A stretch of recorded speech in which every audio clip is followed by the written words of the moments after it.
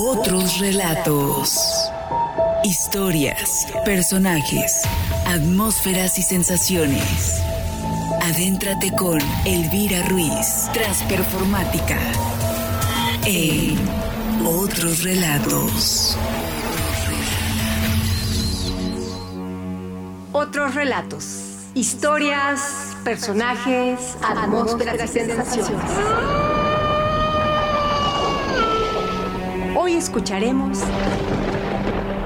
Psicosis, novela de Robert Bloch.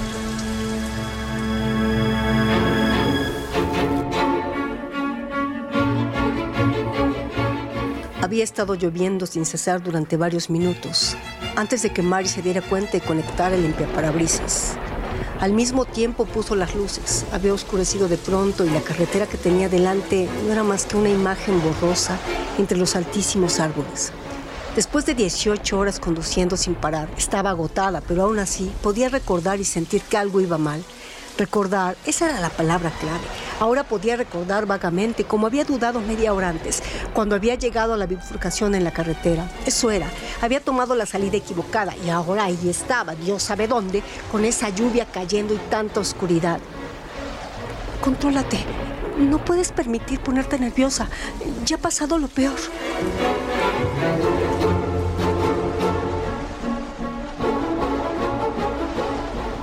La peor parte había sido el día anterior por la tarde, cuando había robado el dinero. Estaba en el despacho del señor Lowell, cuando el viejo Tommy Cassidy había sacado ese gran fajo verde de billetes. Mary Crane le había sonreído muy dulcemente y después había salido de su despacho y de su vida, llevándose con ella sus $40,000. Una no tiene esa clase de oportunidades todos los días. Es más, lo cierto es que hay gente que no tiene ni una sola oportunidad. Mary Crane llevaba esperando la suya unos 27 años. La oportunidad de ir a la universidad se había desvanecido a los 17, cuando a su padre lo atropelló un coche. Mary estudió secretariado durante un año y después se puso a trabajar para mantener a su madre y a su hermana pequeña. La oportunidad de casarse desapareció a los 22, cuando Del Belter fue reclamado para servir en el ejército. Por entonces su madre ya estaba muy enferma. Tardó 3 años en morir, mientras que Lila estaba fuera en la universidad, pues Mary había insistido en que fuera a la facultad, pasara lo que pasara, pero eso la dejó a ella cargando con toda la responsabilidad. Entre mantener un trabajo en la agencia Lowell todo el día y estar con su madre la mitad de la noche, no tenía tiempo para nada más, ni siquiera tenía tiempo para percatarse del paso del tiempo. Pero entonces su madre tuvo un último ataque y luego vinieron el ajetreo del funeral y el regreso de Lila de la universidad para buscar un trabajo. Y de pronto, allí estaba Mary Crane mirándose en un gran espejo, viendo cómo esa cara demacrada y contraída la miraba a ella. Había arrojado algo contra el espejo y cuando el espejo se rompió en 1000 pedazos, supo que no había sido el único, porque ella también estaba rompiéndose en 1000 pedazos. Lila se había portado con ella maravillosamente e incluso el señor Lowery le había ayudado al asegurarse de que la casa se vendiera enseguida, pero cuando se desprendieron de la propiedad, les quedaron unos $2,000 en metálico. Lila consiguió un empleo en una tienda de discos del centro y se mudaron a un pequeño apartamento. El día del robo era viernes por la tarde. Los bancos estarían cerrados al día siguiente y eso significaba que Lowry no iría a comprobar el encargo que le había hecho a Mary hasta el lunes, cuando ella no apareciera por la oficina. Y por si eso fuera poco, Lila se había marchado a Dallas en primera hora de la mañana. Ahora se encargaba de las compras para la tienda de discos y tampoco volvería hasta el lunes. Mary condujo directamente hasta su apartamento e hizo el equipaje. Aunque no se lo llevó todo, solo metió su mejor ropa en la maleta y en la pequeña bolsa de viaje. Lila y ella tenían $360 escondidos en un tarro de crema limpiadora vacío, pero no lo tocó. Lila lo necesitaría cuando tuviera que afrontar los gastos del alquiler del apartamento ella sola. Mary quería haberle escrito una nota a su hermana, pero no se atrevió. Sería duro para Lila en los días venideros y además no había solución. Tal vez más tarde se podría hacer algo. Mary salió del apartamento sobre las 7. Una hora más tarde se detuvo en las afueras de una zona residencial y cenó. Después entró en un local con un letrero que decía coches usados en buen estado y cambió su sedán por un coupé. Perdió dinero con la transacción y perdió todavía más a la mañana siguiente cuando repitió la misma operación en un pueblo a 600 kilómetros al norte. Alrededor del mediodía, cuando volvió a hacer un intercambio, se vio en posesión de $30 en metálico y un viejo cacharro con el guardabarros delantero izquierdo abollado, pero No estaba disgustada por ello. Lo importante era hacer unos cuantos cambios rápidos, cubrir su rastro y terminar con una chatarra que la llevara no más lejos de Fairville. Una vez allí, podría conducir más al norte, tal vez hasta Springfield, y vender el último coche bajo su nombre. ¿Cómo podrían las autoridades seguir la pista hasta dar con el paradero de una tal señora de Sam Loomis, que vivía en un pueblo a cientos de kilómetros de allí? Porque pretendía convertirse en la señora de Sam Loomis, y muy pronto. Le contaría a Sam una historia sobre una herencia, no de $40,000. Eso sería una suma demasiado grande. Y podría requerir demasiadas explicaciones, pero tal vez le diría que eran 15,000. Y le diría que Lila había recibido la misma cantidad, que había dejado su trabajo y que se había marchado a Europa. Eso explicaría por qué no tendría sentido invitarla a la boda. Tal vez Sam se mostrase reacio a aceptar el dinero, y sin duda habría muchas preguntas incómodas a las que responder, pero le enguatusaría. Tendría que hacerlo. Se casarían de inmediato, eso era lo importante. Y entonces llevaría su nombre, la señora Sam Loomis, esposa del propietario de una ferretería en un pueblo a 1,300 kilómetros de la agencia Lowery. La agencia Lowery ni siquiera sabía de la existencia de Sam. Por supuesto, acudiría a Lila y probablemente ella lo relacionaría todo, pero no diría nada. No hasta no haber contactado primero con Mary. Cuando llegara ese momento, Mary tendría que estar preparada para tratar con su hermana, para mantenerla callada frente a Sam y las autoridades. No debería ser muy difícil. Lila le debía mucho por todos los años que Mary había trabajado para enviarla a la universidad. Tal vez incluso podría darle parte de los $25,000 restantes. Quizás no los aceptase, pero habría alguna solución. Mary no había hecho planes a tan largo plazo, pero cuando llegara el momento tendría una respuesta preparada. Ahora mismo tenía que ir paso a paso, y lo primero era llegar a Fairville. En el mapa, la distancia eran apenas 10 centímetros. 10 insignificantes centímetros de líneas rojas que se extendían de un punto a otro. Pero le había llevado 18 horas de taqueteo interminable. 18 horas mirando el parabrisas, contra luces de focos y el reflejo del sol. 18 horas retorciéndose por los calambres, luchando contra la carretera y el volante y el ataque intenso y entorpecedor de su propio cansancio. Ahora se había pasado su salida y estaba lloviendo. La noche había caído y estaba perdida en una carretera extraña. Miró por el espejo retrovisor y vio un tenue reflejo de su rostro. El cabello oscuro y esos rasgos tan comunes aún le eran familiares. Pero la sonrisa había desaparecido y sus carnosos labios estaban apretados formando una tirante línea. ¿Dónde había visto antes ese semblante demacrado y contraído? En el espejo, después de que mamá muriera cuando te derrumbaste. Y ella, que se había visto tan calmada, tan fría y tan serena desde el primer momento, no había tenido conciencia de miedo, arrepentimiento o culpa. Pero el espejo no mentía. Ahora le decía la verdad. No debes caer en los brazos de Sam con ese aspecto. No deberías presentarte durante la noche con la cara y la ropa evidenciando una huida precipitada. Claro, seguro que le contarás la historia de que querías sorprenderlo con la buena noticia, pero tendrás que dar la impresión de que estás tan contenta que no podías esperar. Si daba la vuelta y volvía al punto donde había tomado la salida equivocada, se vería de nuevo en la carretera principal y después podría encontrar un motel. Cuando vio el letrero junto al camino que conducía al pequeño edificio situado a este lado de la carretera. Motel, habitaciones libres. El letrero estaba apagado, pero tal vez habían olvidado encenderlo, al igual que ella había olvidado poner las luces cuando la noche había caído de pronto. Siguió el camino de entrada y se fijó que en el motel estaba oscuro por completo, incluyendo el cubículo con el frente de cristal situado en el extremo y que sin duda servía como oficina. Tal vez estaba cerrado. Aminoró la marcha y miró. Después sintió las ruedas rodar sobre uno de esos sensores de aviso. Ahora podía ver la casa sobre la colina detrás del motel. Se veía la luz por las ventanas de la fachada principal y probablemente el propietario estaba allí. Bajaría en un momento. Apagó el motor y esperó. Mary estaba sola en la oscuridad. El dinero no le ayudaría y Sam no le ayudaría porque había tomado la salida equivocada y estaba en una carretera extraña. Pero no quedaba otro remedio. Ella había decidido labrarse su propia muerte y ahora tenía que afrontarlo. ¿Por qué pensaba eso? No era muerte, era suerte. Aún intentaba entenderlo cuando la gran sombra negra surgió de entre las demás sombras y abrió la puerta del coche. ¿Busca una habitación? Siento no haber bajado antes. Estaba arriba en la casa. Madre no se encuentra muy bien. Nuestras habitaciones cuestan $7, las sencillas. ¿Le gustaría echar un vistazo primero? No, no será necesario. Iré por sus maletas. Hace un tiempo muy desagradable. ¿Ha estado conduciendo mucho tiempo? Todo el día. ¿Hay algún sitio por aquí donde pueda comer algo? Bueno, veamos.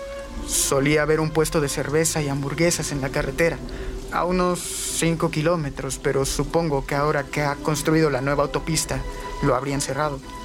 Lo mejor sería ir a Fairville. Ay, ¿a cuánto está de aquí?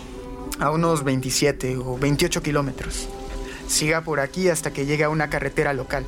Después gira a la derecha e incorpórese de nuevo a la carretera principal. A partir de ahí, está a 16 kilómetros todo recto. Me sorprende que no haya pasado por allí si se dirige al norte. Ay, es que me he perdido. Eso pensaba. Ya no tenemos mucho tráfico por aquí desde que se abrió esa nueva carretera. Ahora entiendo, está todo tan, ¿cómo decirlo? ¿Abandonado? Señorita, estaba pensando, tal vez no le apetezca conducir hasta Fairville y regresar con esta lluvia. Quiero decir, iba a prepararme un pequeño tentempié en casa. Sería bienvenida si quiere acompañarme. Me encantaría, pero yo no podría. ¿Y por qué no? No hay ningún problema. Madre ha vuelto a meterse a la cama y ella no va a cocinar. No hay de qué preocuparse. Yo tan solo iba a prepararme algo frío y hacer un poco de café, si le parece bien. Muchas gracias, señor. Bates, Norman Bates. Mire, le dejaré la linterna para cuando suba. Puede que primero quiera quitarse esa ropa mojada. En fin, espero que no le importe que comamos en la cocina. Lo tenemos todo listo. Siéntese aquí mismo y le serviré café. ¿Viven aquí solo usted y su madre? Sí. Nunca ha habido nadie más. Nunca. Debe ser muy duro para usted. No me quejo. No me malinterprete. Mi padre se marchó cuando yo era todavía un bebé y madre se ocupó de mí. Supongo que su familia tenía suficiente dinero para mantenernos hasta que crecí. Entonces hipotecó la casa, vendió la granja y construyó este motel. Lo regentábamos juntos y nos iba bien, hasta que la nueva carretera nos aisló. Aunque lo cierto es que ella empezó a enfermar mucho antes de eso y entonces me llegó a mí el turno de cuidar a la pobre vieja. Pero a veces no es tan fácil. ¿No tienen más parientes? Ninguno. ¿Y usted... ¿Usted se ha casado? No, lo siento. No era mi intención hacerle ninguna pregunta personal. Disculpe. No pasa nada. Yo nunca me he casado. Madre era algo extraña con respecto a esas cosas. De hecho, jamás me he sentado a una mesa con una chica como lo estoy haciendo ahora. Resulta raro, ¿verdad? Lo sé. Pero tiene que ser así. Para mis adentros, siempre me digo que madre estaría perdida sin mí. Aunque tal vez la auténtica verdad sea que yo estaría incluso más perdido sin ella. No se le permite fumar, no se le permite a usted beber, no se le permite salir con chicas. Bueno, ¿qué hace aparte de regentar el motel y atender a su madre? La verdad es que tengo muchas cosas que hacer. Leo bastante y tengo otros oficios. Pero ahora es tiempo de que usted se dé un buen baño. Sí, una ducha me caerá de maravilla. ¡Qué delicia! Mire, hasta aquí llega el vapor. Este ha sido un fragmento de Psicosis, novela de Robert Bloch para Otros Relatos. No te pierdas nuestras siguientes historias, personajes, atmósferas y sensaciones. Banco de voces, narradora y Mari, Elvira Ruiz. Narrador y Norman, Alexis Aglaé. Guión y dirección, Elvira Ruiz Vivanco. Compártenos tu historia. Esto es Otros Relatos. Otros Relatos. Sigue acompañando a Elvira Ruiz en Otros Relatos. Otros Relatos.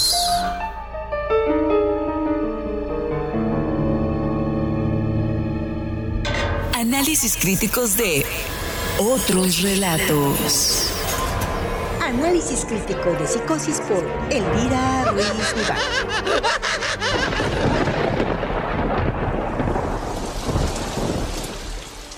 Inspirándose en el famoso asesino Ed Gein, Robert Bloch crea el personaje ficticio Norman Bates para su obra literaria Psicosis. Norman es un hombre que durante toda su vida ha vivido con su madre en el pequeño pueblo de White Pine Bay, donde se desarrolla mayoritariamente su historia, o en otros lugares donde se hayan mudado.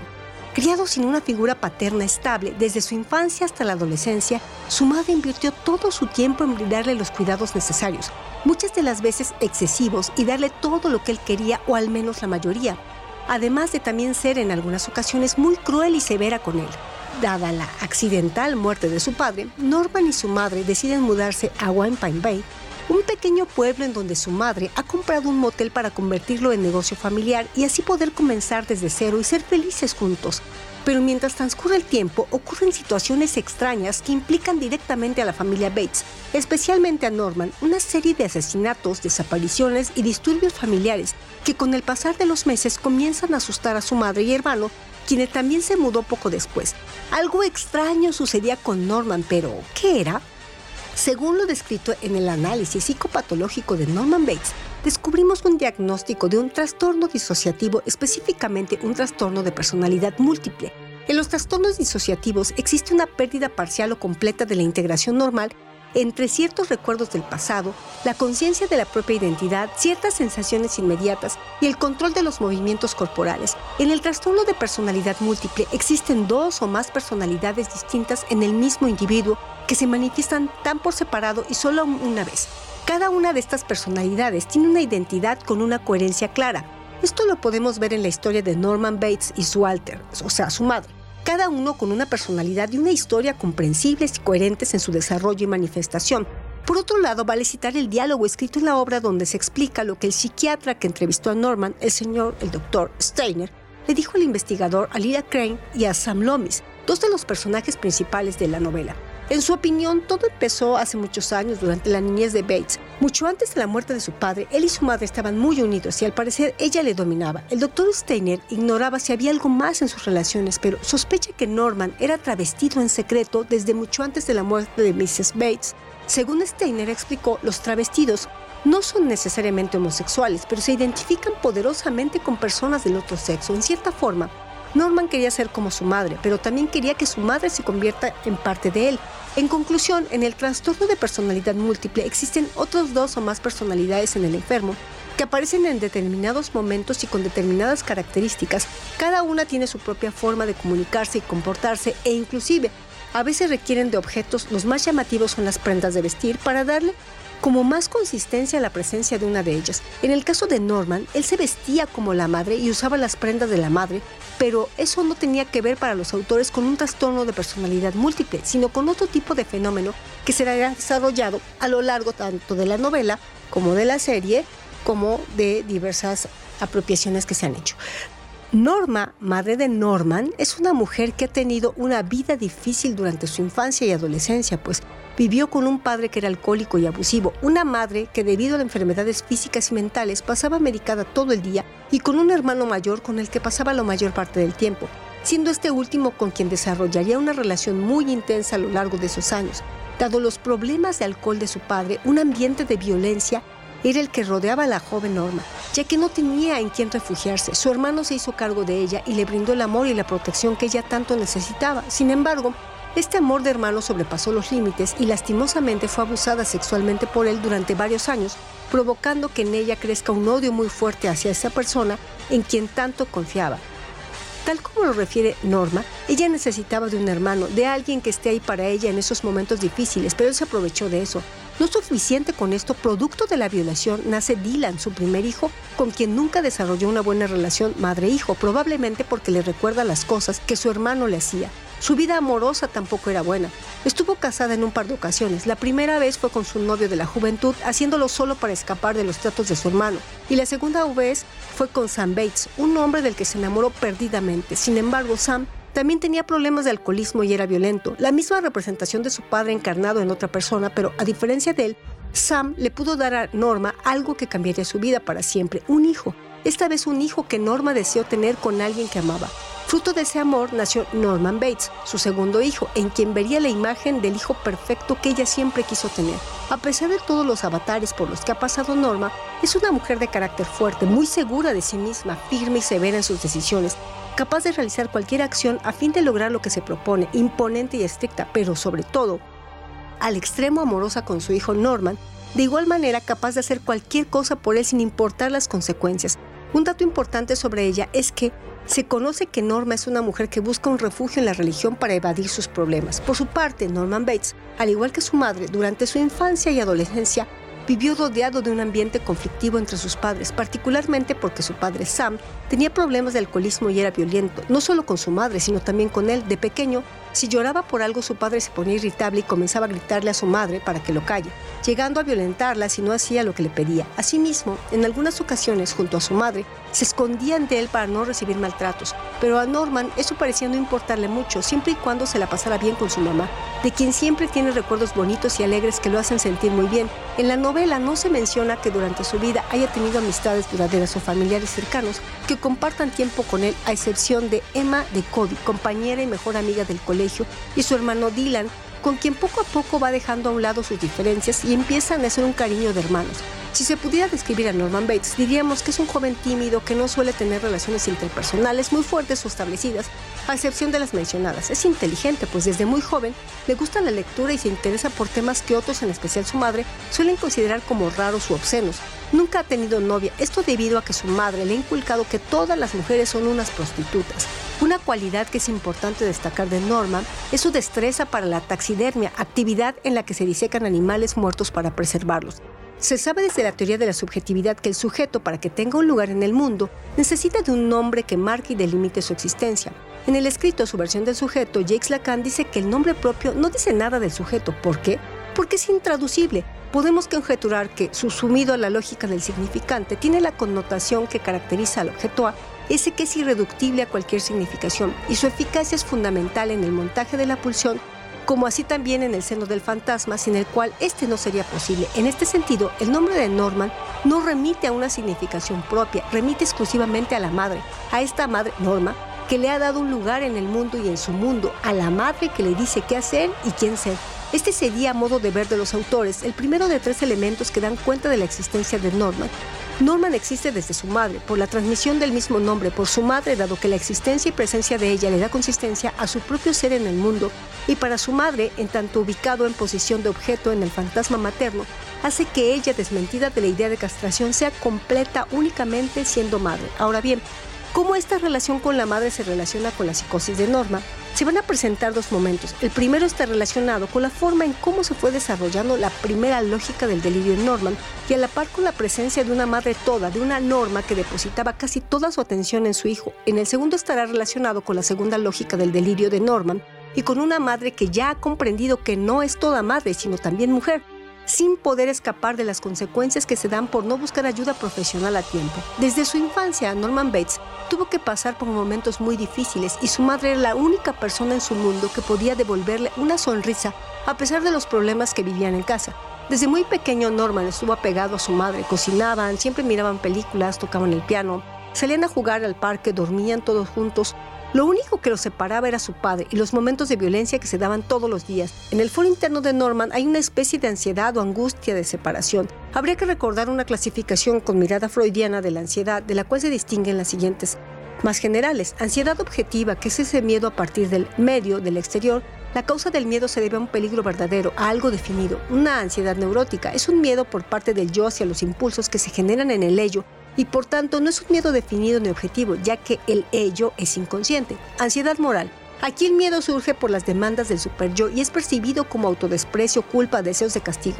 En un flashback de la serie precuela de Psicosis se muestra a Norman y a su madre en el parque jugando a las escondidas. De repente, él se queda mirando a su madre para preguntarle: ¿nunca me dejarás, madre? Claro que no, cariño, siempre estaré contigo, responde ella. Esta dinámica en la que la madre se separa del hijo para esconderse y luego encontrarse remite precisamente a la experiencia de la falta, a esa ausencia del objeto que nos permite seguir deseando. Por ende, se considera que Norman, tanto en la infancia como en la adolescencia, tiene una ansiedad objetiva que es separarse de su madre o que ella lo deje solo. dejándolo vulnerable ante cualquier situación que demande de él una postura al respecto como sujeto. En el presente, refiriéndose a la época en donde Norman es ya un adolescente, no solo es él quien tiene dificultades para soportar la ausencia de su madre, sino también ella no soporta la idea de estar separada de su hijo. Después de la muerte del padre, Norman y su madre se mudan a White Pine Bay. Dado que él ha tenido dificultades para adaptarse e integrarse en el colegio, la consejera estudiantil Blair Watson, y quien tendría capital importancia para el desarrollo del delirio, le recomienda a Norman que tal vez sería necesario que él reciba ayuda terapéutica, no solo por los asuntos de adaptación escolar, sino para que también hable con alguien sobre la pérdida de su padre, en este y en otros momentos. Norma muestra su rechazo absoluto a que su hijo asista a psicoterapia, aunque dado que no tuvo otra opción, Norma, la madre, accede a trabajar con un psicólogo particular, entrando a sesión con su hijo, hablando y respondiendo todo por él, hasta que el psicólogo le pide a Norman que los deje un momento a solas, y una pregunta es clave para pensar en la ansiedad que también siente ella. Norman es un chico muy especial. ¿Será muy difícil para usted cuando se vaya? Respondiendo enérgicamente. ¿Cuando se vaya a dónde? Esto remite a pensar que ambas partes sufren por la idea de tener que separarse, y es que Norman no encuentra otro refugio que no sea su madre, y ella no soporta tener que pensar que debe distanciarse no del todo de su objeto amado. Ahora bien, ¿cómo se fue construyendo el delirio de Norman? Siempre hubo la presencia de fenómenos elementales. Todas estas manifestaciones psicóticas guardan íntima relación con la madre. Dirá que a partir de los fenómenos elementales y de alucinaciones se construye el delirio, por lo que se desarrollarán primero los fenómenos elementales. De acuerdo con la información en la obra y en la serie, se considera que hay un momento en la infancia donde se podría marcar el punto de inicio o los comienzos de la alucinación que Norman tenía de su madre. El presente diálogo sustentará la postura de los autores. Sin embargo, es importante mencionar que con quien Norman habla aquí es justamente con la alucinación de su madre, una vez que ella ha muerto. Cuando un sujeto, especialmente un niño, vive situaciones desagradables o que le causan mucho temor, es común que elabore fantasías o tenga que recurrir a la imaginación para fabricar una situación imaginaria en donde él se sienta más tranquilo.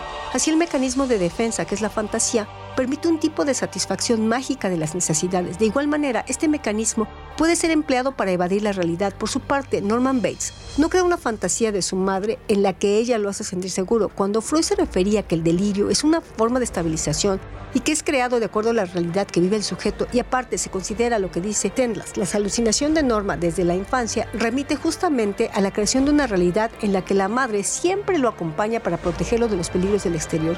Tranquilo, cariño, todo va a estar bien, es la frase que siempre se repetía tanto en la alucinación como en la vida real. ¿Cuáles son estos peligros del exterior? Que se separe de ella o que alguien más aparezca y haga una interdicción entre la relación de ambos. Este siempre fue uno de los motivos por los que Norman y su madre discutían, ya sea porque su madre intenta salir con otros hombres o porque Norman conoce nuevas personas en el colegio, sobre todo chicas o mujeres que ponen en peligro la dualidad madre-hijo. De hecho, Norma siempre se mostró enérgica cuando Norman salía con chicas o hablaba con otras mujeres, pero es porque pensaba que lo iban a alejar de ella. Inclusive insultaba a su hijo si no le decía que se había encontrado o visto con alguna de estas mujeres, diciéndole: tú no puedes tener secretos conmigo, Norman, ubicándose en el lugar de una madre tóxica que debe saber todo sobre su hijo. Esas madres sofocantes ejercen contra sus hijos, o más comúnmente contra alguno de ellos, todas las variantes del narcisismo: el dominio, la sobreprotección, la manipulación, la invasión, el victimismo, las quejas, las acusaciones, los comadreos familiares, los desdenes, las ofensas, el chantaje, la intimidación. Los hijos, precisamente por esto mismo, son patológicamente dependientes e incapaces de alejarse de estas madres tóxicas. Aunque sufren mucho y las odian en secreto, su insoportable miedo y sentimiento de culpa ante la posibilidad de herirlas o perder su amor los esclavizan a ellas. Inclusive, Norman tenía que ubicarse en posición de él brindarle una disculpa a su madre por haberle fallado, por haberla traicionado. Sin embargo, Norman también mostraba comportamientos de celos muy fuertes y se comportaba de una manera diferente con la madre.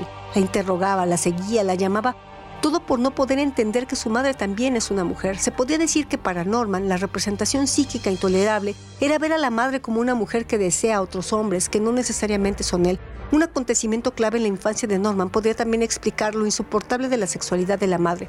De pequeño miró a sus padres teniendo relaciones sexuales y en algunas ocasiones escuchaba o sabía que su padre la sometía contra su voluntad a acostarse con él. Inclusive un recuerdo de Norman lo muestra a él debajo de la cama de su madre, escondido de su padre para que no le peguen, y de repente escucha que la madre está llorando y estirada encima de la cama, dando a notar que su padre la está violando. La madre coloca su mano en el suelo para apoyarse del dolor que está sintiendo y Norman se mueve un poco hacia ella para agarrarle la mano, como simbolizando que él estaba con ella a pesar de todo.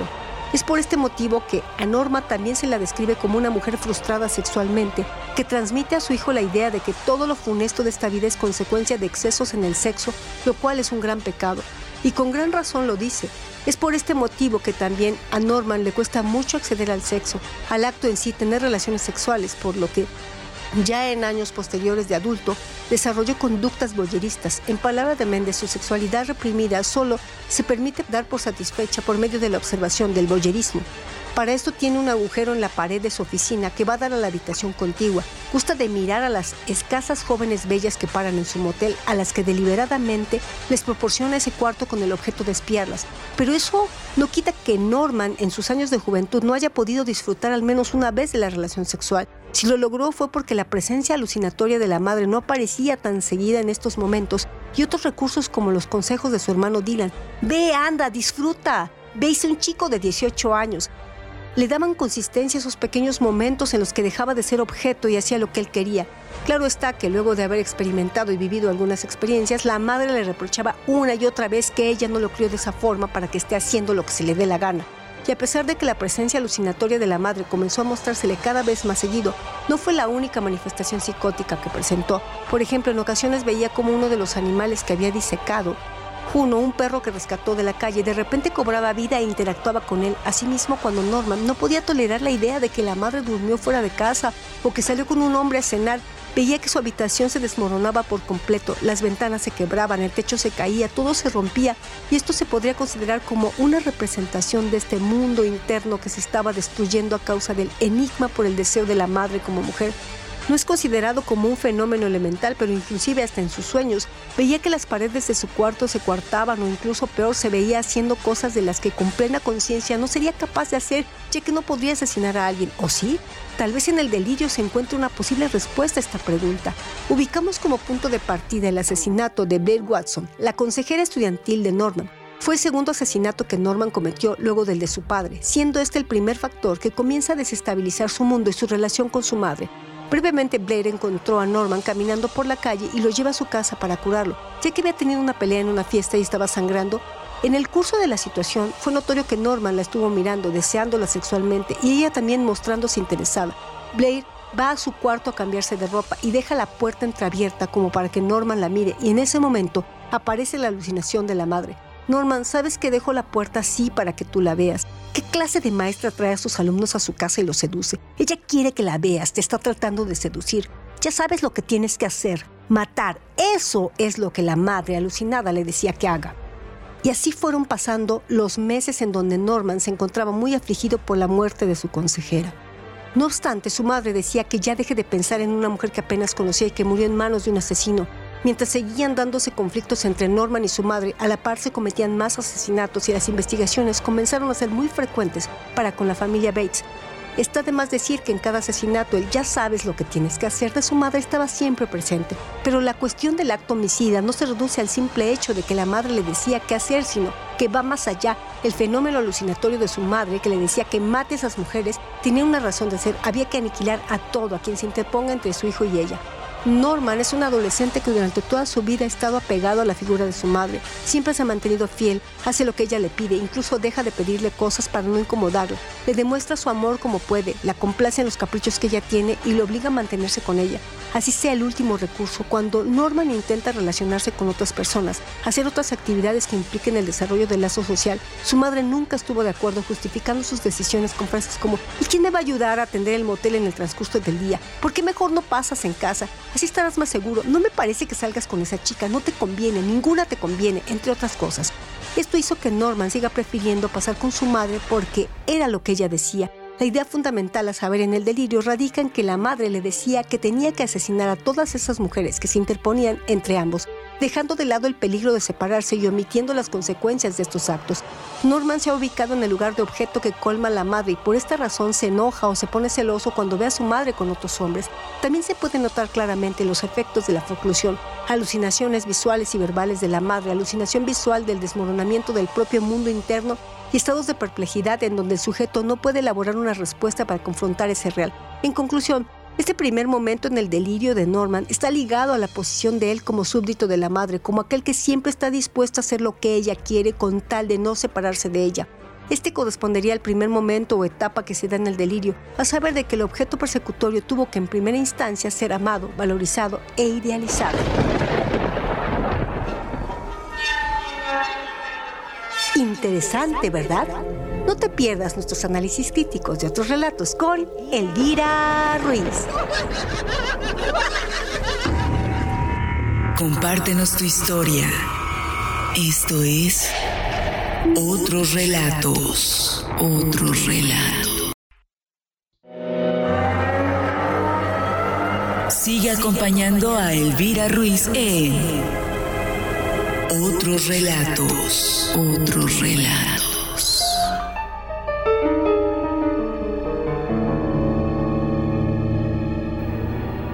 Además de otros relatos, te presentamos nuestra sección Datos Curiosos.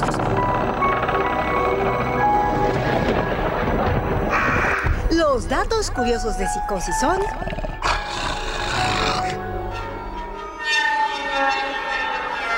¿Sabías que Psicosis es una novela de suspenso de Robert Bloch, publicada en 1959, narrativa llevada al cine por Alfred Hitchcock?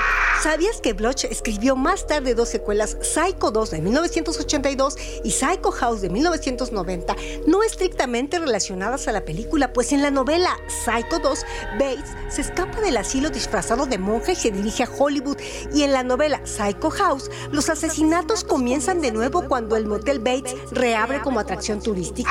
¿Sabías que Robert Bloch es conocido por ser el autor de la obra maestra del terror Psicosis y además escribió más de 20 novelas por las que recibió premios como el Hugo, el Stoker y el Premio Mundial de Fantasía, y fue discípulo de H.P. Lovecraft, colaborando con él para la escritura de los mitos de Cthulhu? ¿Sabías que los capítulos de Psicosis están escritos en tercera persona y se centran en los distintos personajes que aparecen en la historia? El propio Norman Bates, Mary Crane, Sam Lovelace, Lila Crane y el detective Arbogast. ¿Sabías que el estilo de escritura de Psicosis es ágil, centrado en la acción más que en las descripciones, salvo quizás en los capítulos centrados en Norman, donde podemos quizás conocer sus pensamientos, sus reflexiones y cómo ve él a los demás personajes, resultando una trama atrapante? Por más que a esta altura ya todos conozcamos la historia de Norman Bates, hayamos leído la novela o mirado la película. ¿Sabías que la película es tan conocida que incluso sin haberlo visto nunca, cuando leemos el libro, vislumbramos qué ocurrirá con Norman? Quizá por ese motivo no resulta sorpresivo el giro final de la historia cuando se revela el secreto detrás de los asesinatos, pero igualmente Bloch sabe atrapar con la intriga que genera en cada capítulo, haciendo de esta una novela muy disfrutable. ¿Sabías que Bloch escribió los capítulos de Norman de forma tal que podemos llegar a conocerlo muy íntimamente, saber por qué piensa de esa forma, la relación de amor-odio con su madre, de hechos del pasado lo convirtieron en lo que ahora es y mucho más? Todo esto sin revelar la verdad sobre Norman y su madre. Así, a lo largo de la historia, podemos ver cómo el personaje de Norman va evolucionando, cómo la inesperada aparición de Mary Crane, quien le hace perder el equilibrio y poco a poco empieza a desmoronarse la persona que era y se deja arrastrar por su psicosis. ¿Sabías que Psicosis es un libro atrapante con una ambientación y una trama bien construidas y personajes en sumo interesantes? ¿Sabías que en noviembre de 1957 en Wisconsin, la policía estaba buscando a una mujer desaparecida, Berenice Worden? Las pistas sobre su desaparición los llevaron a la casa de Ed Gein, y allí encontraron el cuerpo desnudo de Worden, colgado de los tobillos, decapitado, abierto por el rostro y eviscerado. ¿Sabías que entre otros macabros hallazgos en la casa del asesino en serie e inspiración para el personaje de Norman Bates, encontraron también 10 calaveras a las que les había quitado la parte superior para servir de tazones y ceniceros, pantallas de lámparas y asientos hechos de piel humana, platos de sopa hechos con calavera, más calaveras en los postes de su cama, los órganos de Bernice en el refrigerador, un cinturón de pezones humanos, una caja de zapatos con 9 vulvas y muchos más objetos hechos de partes de cuerpos humanos? Todos estos macabros descubrimientos fueron fotografiados y luego destruidos. ¿Sabías que al ser interrogado, Ed Gein admitió que abría las tumbas de las mujeres recién fallecidas y robaba los cuerpos llevándolos en su furgoneta a su casa, donde curtía las pieles para hacer sus bizarras posesiones? ¿Sabías que Ed Gein fue declarado enfermo mental y pasó el resto de sus días en una institución psiquiátrica donde se destacó por su buen comportamiento, falleció en el verano de 1984 a la edad de 77 años por insuficiencia respiratoria. ¿Sabías que se cree que Augusta, madre de Ed Gein, se esforzaba por impedir cualquier influencia ajena a la suya sobre sus dos hijos, siendo esto en parte lo que causó el trastorno mental del joven? Siendo la señora Augusta el último miembro de la familia cercana a Ed, cuando ella muere en 1945, ¿su hijo selló por algún motivo su habitación? ¿Sabías que mientras Ed Gein se encontraba detenido, su casa ardió hasta los cimientos, seguramente a causa de un incendio provocado? Su camioneta fue subastada y el comprador hizo negocio con ella, llevándola de tour por varias ciudades y cobrando por ver su interior decorado con sangre falsa. ¿Sabías que Psicosis es considerada hasta la fecha como una de las mejores películas de Hitchcock, elogiada como una obra de arte cinematográfica de la crítica internacional y también aclamada como una de las mejores películas de la historia del cine, marcando un antes y un después en el género de terror, siendo la ópera prima del llamado género slasher? ¿Sabías que el género de terror slasher marcó el cine de los años 80, dejándonos villanos legendarios e historias sangrientas que al día de hoy siguen teniendo una gran influencia en el horror y la cultura popular? ¿Sabías que Alfred Hitchcock, director de la película Psicosis, es uno de los cineastas británicos más famosos de la historia del cine? Él desarrolló su carrera en los dos periodos del cine, el mudo y el sonoro. Después de filmar algunas películas en Reino Unido en 1939, se traslada a Hollywood, donde desarrolla su profesión en el cine sonoro. ¿Sabías que Psicosis de 1960 se corresponde con el género del suspenso que afronta los sucesos de tal manera que implican la anticipación o la complicidad del espectador, quedando dichos sucesos organizados mediante un hilo conductor que va dejando percibir lentamente el desenlace de la narración, denominándosele también a este género intriga o thriller?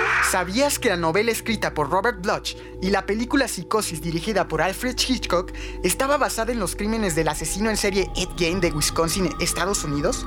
Recordemos que Ed Gein vivía a poco más de 60 kilómetros de Robert Bloch. ¿Sabías que en principio se comenzó a rodar como un thriller de bajo presupuesto destinado para su emisión en televisión? Si bien la productora Paramount no quería producir Psicosis, pues consideraba que la adaptación del libro era imposible para una película, finalmente el filme fue financiado por la productora Septiembre Production. ¿Sabías que debido al bajo costo, el equipo de la producción para la filmación de Psicosis fue el utilizado en la serie de televisión Alfred Hitchcock Presenta, contratándose a Bernard Herrmann para la banda sonora, a George Tomasini como editor, a Saul Bass en el departamento artístico y a los actores principales, Janet Leigh, que era Marion, y Anthony Perkins como Norman, por una cuantía de dinero menor a la habitual? ¿Sabías que Alfred Hitchcock decidió filmar su película en blanco y negro porque a color hubiera sido demasiado macabra y sangrienta debido a los planos cortos donde se muestra la sangre de forma explícita? Pero la razón principal fue abaratar costes, además de que con el formato blanco y negro se potenciaba el ambiente sombrío y terrorífico de la historia.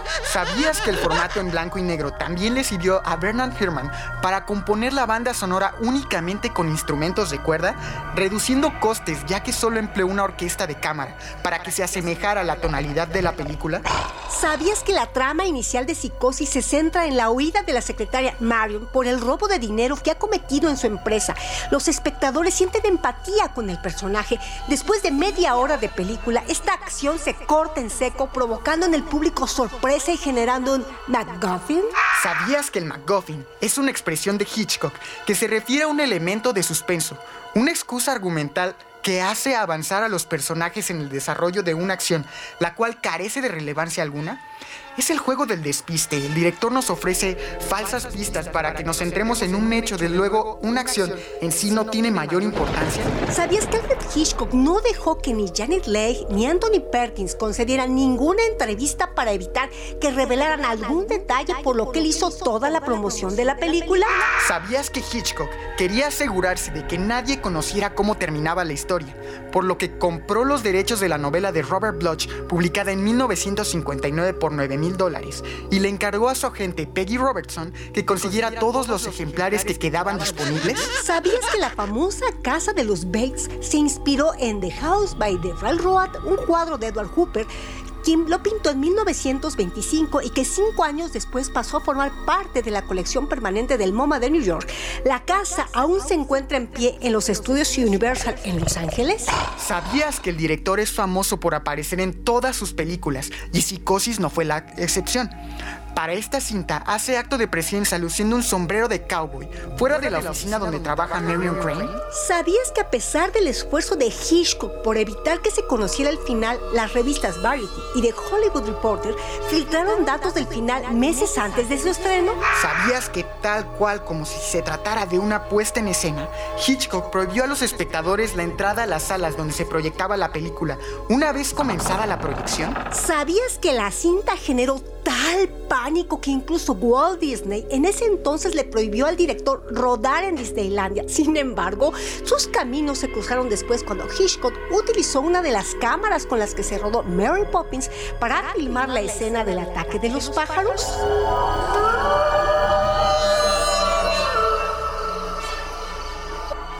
No te pierdas los datos curiosos de Otros Relatos con Alexis Aglaé y Elvira Ruiz.